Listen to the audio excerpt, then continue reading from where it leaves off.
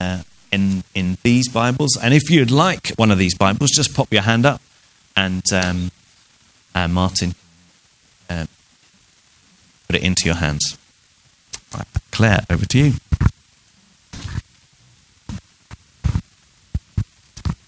Okay, Matthew 6, starting at verse 19.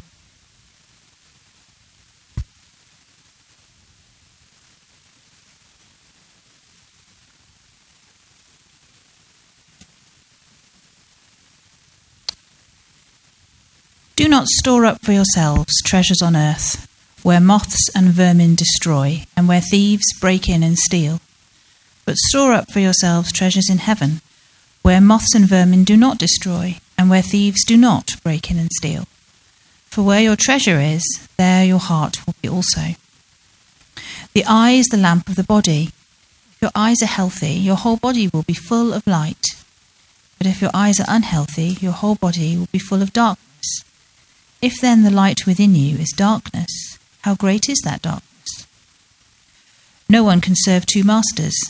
Either you will hate the one and love the other, or you will be devoted to the one and despise the other. You cannot serve both God and money. Therefore I tell you, do not worry about your life, what you will eat or drink, or about your body, what you will wear.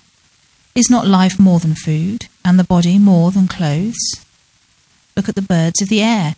They do not sow or reap or store away in barns, and yet your heavenly Father feeds them. Are you not much more valuable than they?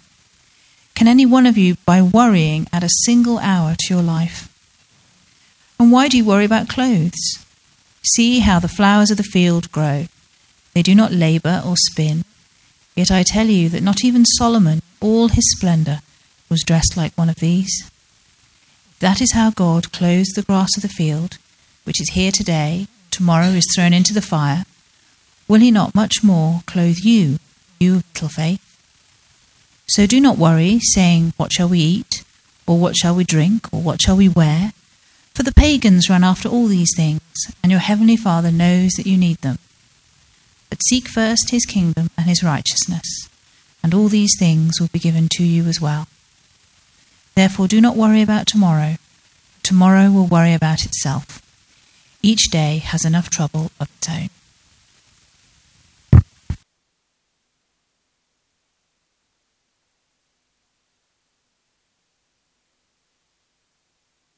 Are we recording? Good. Am I on here? 1, 2. Can you hear me? No? Oh, it's all going so well. It is on. Oh, it's very quiet. 1, 2.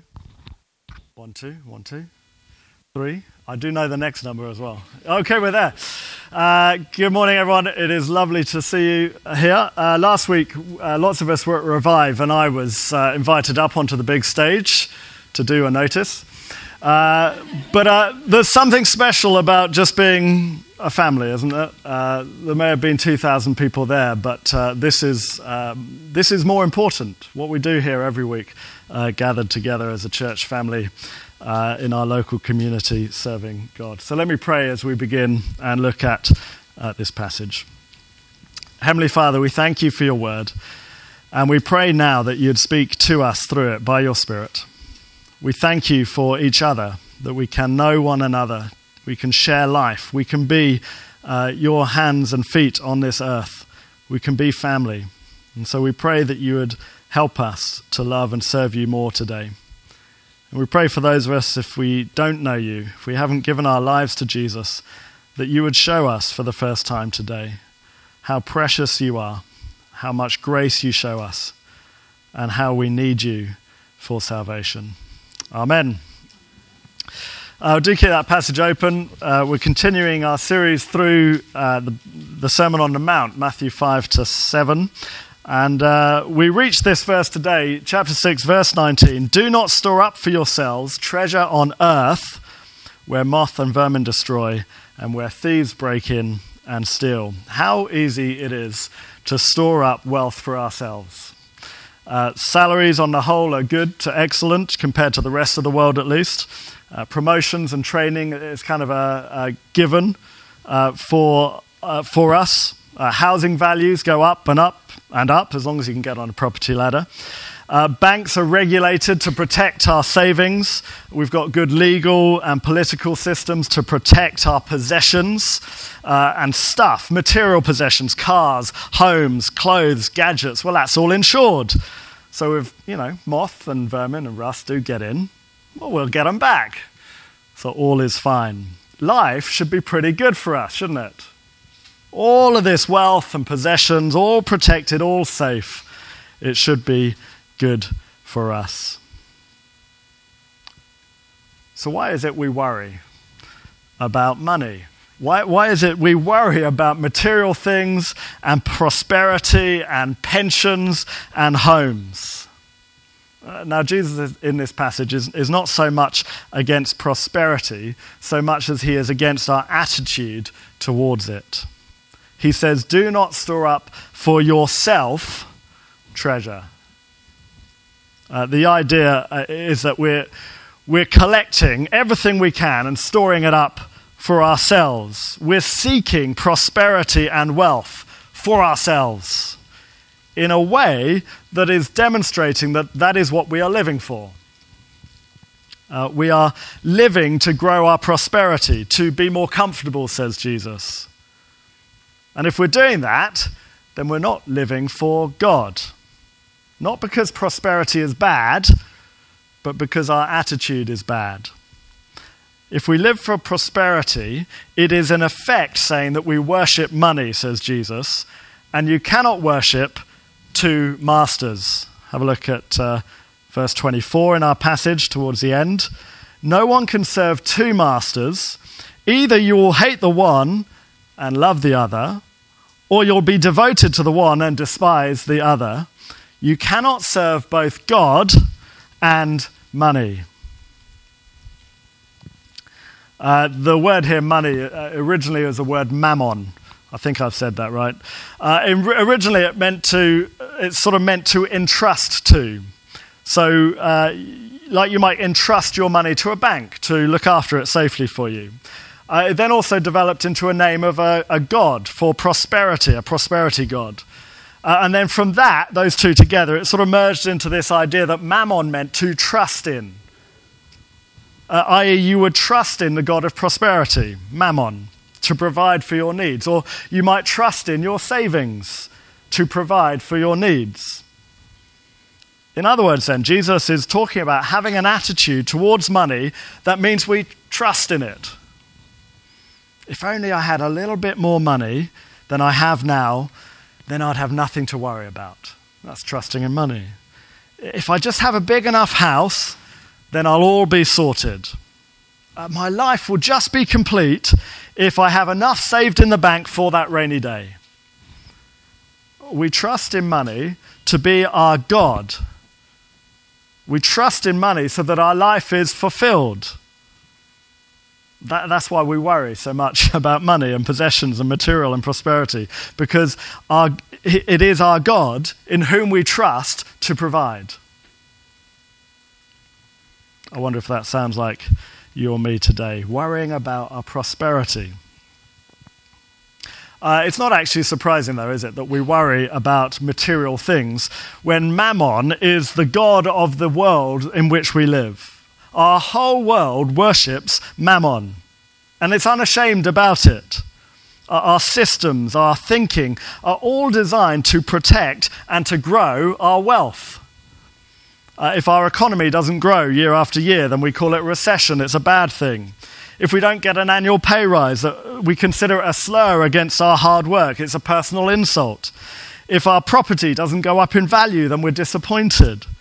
If we don't, have the right dress for that occasion, this is a problem I often struggle with, or I don't have the right computer for my image, or I can't afford the right quality of food that I'd like to eat. It's all a problem. It's how our world operates and thinks. The world worships Mammon. And so we worry about it all of the time. And our worry betrays who our God is. You see, we worry about what we worship. That's why Jesus says, immediately after saying that you can't serve both God and money, verse 25, therefore, if that's the case, therefore, I tell you, do not worry about your life, what you will eat or drink, or about your body, what you will wear. Is not life more than food, and the body more than clothes? If we are worried about the clothes in our wardrobe, or what we're going to buy next, or the car that we're driving, or how big our house is, or how we're going to afford the next extension, or how we're going to make sure we can afford to send our kids to private school, or how we can afford the next holiday that's got to be a bit better than the last one, it tells us about what we worship, says Jesus. If we're worrying about money, then we are trusting in money for life, not trusting in God. It's really ironic, isn't it? The very thing that our world, and perhaps we live for, is the very thing that brings us worry. We're all slaves to something, and normally it's money or an extension of it. We have to keep on serving it to get more, to get what we need, to provide for us. If you're not a Christian here today, then you still worship something. You're still a slave to something. Whatever you are living for, that is your master. And it's almost certainly related to money in some way. Money is a cruel master, though. Moth and vermin destroy it, says Jesus. We know, don't we? The more we have of it, the more we need. It's like drinking salt water when you're thirsty. You just need some more. Never satisfied. The rich will tell us that we're never satisfied. We always need more. And where does it all lead? Nowhere. We will all still die. We spend all our days worrying about it. And Jesus says, verse 27, can any one of you, by worrying, add a single hour to your life? Oh, what a sad world we live in. And how sad that as Christians we keep slipping back into the world's ways. We worry about all of this. But there is a far better way. Have a look at verse 20. But, says Jesus, store up for yourselves treasures in heaven, where moths and vermin do not destroy, and where thieves do not break in and steal. There is another type of treasure, he says, and a different place to keep it. In eternity, in heaven. There's no destructive moths or vermin there. There's no thieves to break in. There's no recessions. Our deposits are guaranteed and insured and have unending interest. We can stop pursuing earthly treasure and pursue heavenly treasure instead. Verse 21, for where your treasure is, there your heart will be also. And if our heart is in heaven, all the worries and concerns of this life disappear into insignificance by comparison. So what is this treasure that we're to store up in heaven? It's a good question. Well, he tells us in verse 33, this is the treasure in heaven. But seek first his kingdom and his righteousness, and all these other things will be added onto you as well. Treasure in heaven is seeking God's kingdom and righteousness. Jesus has actually spent nearly 2 whole chapters telling us this so far, and this is like the big culmination of all his teaching. So just flick back to chapter 5, verse 6. Blessed are those who hunger and thirst for righteousness. We're blessed if we hunger and thirst after righteousness, for they will be filled. Or verse 10 in chapter 5, blessed are those who are persecuted because of righteousness, for theirs is the kingdom of heaven. Verse 16, in the same way, let your light shine before others, that they may see your good deeds and also glorify God, your Father in heaven. We're storing up treasure in heaven. Verse 19 to 20, therefore anyone who sets aside one of the least of these commands and teaches others accordingly will be called least in the kingdom of heaven. But whoever practices and teaches these commands will be called great in the kingdom of heaven. You'll have built up treasure. For I tell you that unless your righteousness surpasses that of the Pharisees and the teachers of the law, you will certainly not enter the kingdom of heaven. Living for God and in obedience to him and his word stores up treasure in heaven. And there are many ways to do that. Jesus says in verse 21 to 25, don't get angry. 27 to 30, don't look at others in lust.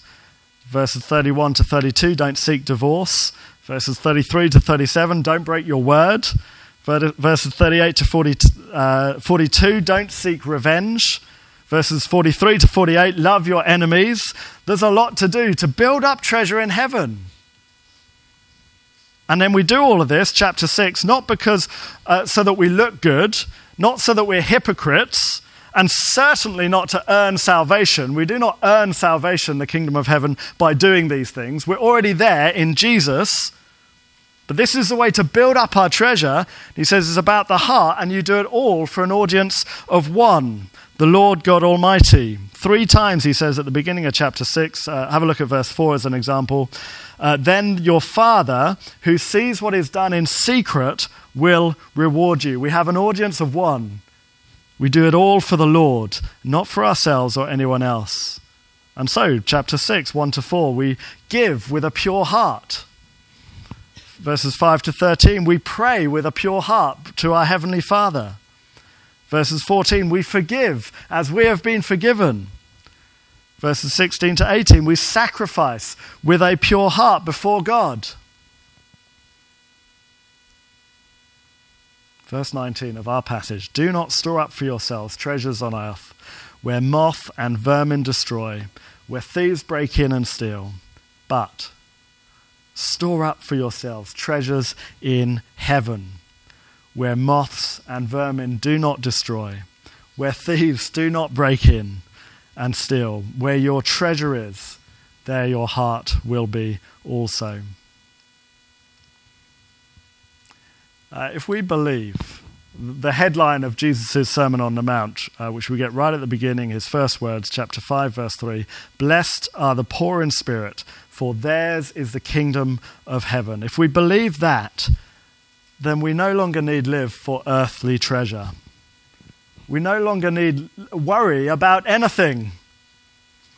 We can come to God with our empty hand, poor in spirit. We've got nothing to offer him, poor in spirit. We simply come in repentance for our failure to live as he desires us to. We're not perfect before him.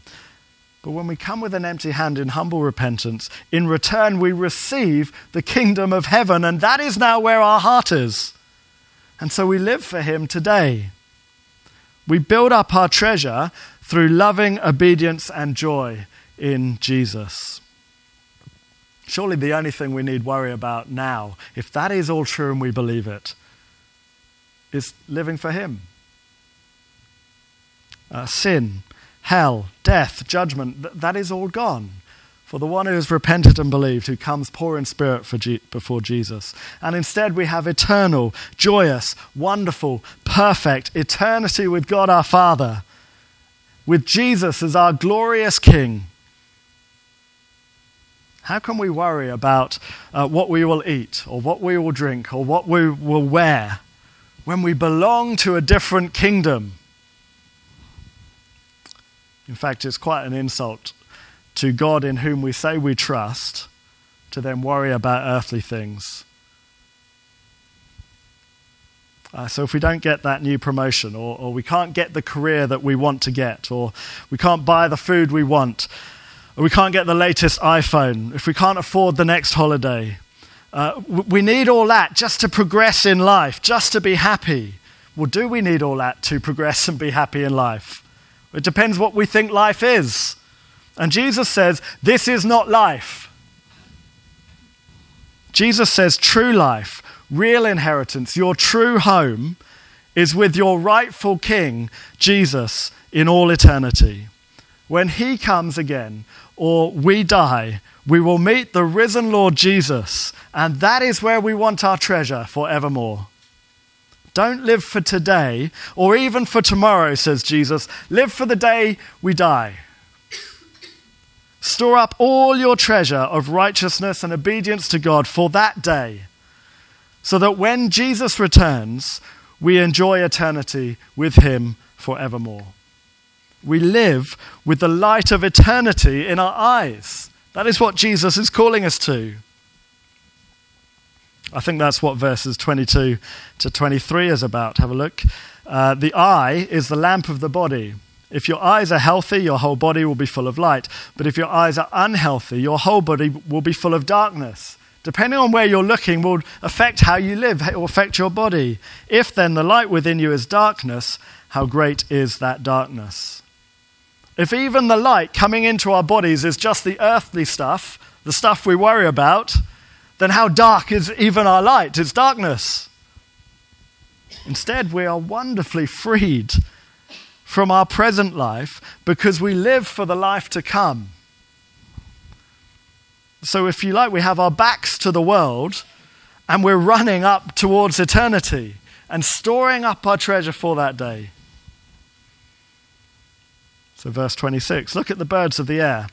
They do not sow or reap or store away in barns, and yet your heavenly Father feeds them. Are you not more valuable than they?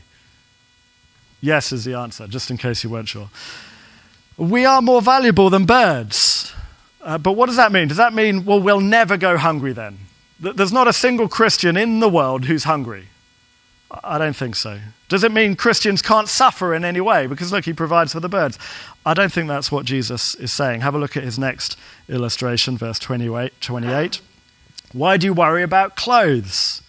See how the flowers of the field grow. They do not labor or spin. Yet I tell you that not even Solomon in all his splendor was dressed like one of these. I love this illustration because it appears to be entirely backwards, doesn't it? We're more important than the birds who are fed, but the best dressed man who ever lived, after me of course, in world history, King Solomon, doesn't even come close to the flowers of the field. Well, what's Jesus saying? Tough luck? There's no point worrying because you're just never going to make it. Look at the grass, that's better than you. Look at the birds, they get fed.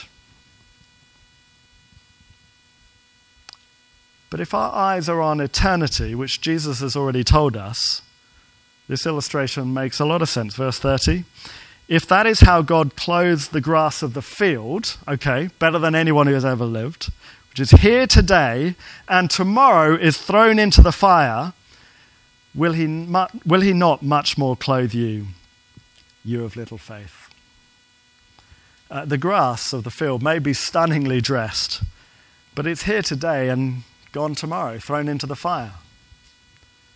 Repentant believers in Jesus, for the forgiveness of our sins, poor in spirit, brothers and sisters, we are here today, but we are not gone tomorrow. Tomorrow we live eternally. There is no fire for us when judgment comes because we stand in Jesus. Unlike those who refuse to bow the knee to Jesus. When Christ returns, we will be dressed and fed more gloriously than our tiny minds could ever comprehend now. We will echo the glory of God every day for all eternity, far more than the birds are fed or the grass is dressed. How little faith we have when we worry about this earth, about prosperity and money. We do not belong to this earth, but to the kingdom to come. Perhaps even Solomon looks back and wonders why he made so much effort all that time with the tailors, measuring him and sorting himself out, when he could have had one worry or concern on his mind, and that was to seek the kingdom of God. So, verse 31. So do not worry about Do not worry, saying, what shall we eat? What shall we drink? What shall we wear? For the pagans, just means people that don't believe in God. The pagans run after these things, and your heavenly Father knows that you need them. But seek first his kingdom and his righteousness, and all these things will be given to you as well. Therefore, do not worry about tomorrow, for tomorrow will worry about itself. Each day has enough trouble of its own. I wonder what it is that keeps you awake at night. I wonder if it's worth thinking deeply in our hearts what it is that concerns us and worries us. Have those things become our God whom we serve? And so instead, when we awake at night or we're sat stressed at the office desk late at night, remind yourself that we do not belong to this kingdom. We seek the kingdom to come. We store up treasure there by serving and obeying Jesus alone. We trust in God, not in mammon. Of course, we should work hard, that's right. We can enjoy material blessings in this life. God's given them to us. We can go on holiday. We can live in a good house. We can buy clothes. It is right to work hard and provide for our families. But we do not serve or need worry about those things. They serve us so that we can serve God. And how good a God he is. I mean, of course, the general experience of the Christian life is that he does provide all those other things as well. That's what Jesus means. Very few of us here can claim that God has not cared for us. But even when we don't receive what we're tempted to worry about, we remind ourselves where our heart is, where our treasure is. We look forward to the day when we will be dressed better than the grass of the field.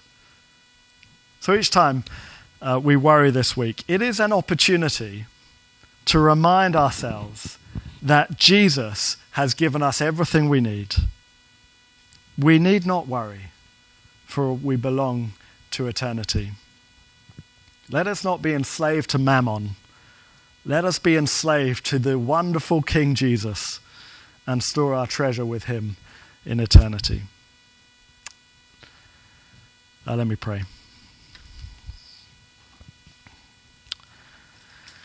Our Lord and our Heavenly Father, bring us to humble repentance before you today, for we worry about much, and our worry shows us who we worship. May we trust in you and you alone for all these things.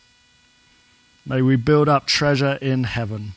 May we seek your kingdom and righteousness, seeking to live for you and you alone. Free us from the grip of worry. Free us from the grip of mammon in this world. And may we have our backs to the gods of this world as we strive forward to live for you every day. We thank you that we are saved freely by grace in Jesus, poor in spirit. With an empty hand we come to you. And so we trust you now that you will keep us eternally. Amen.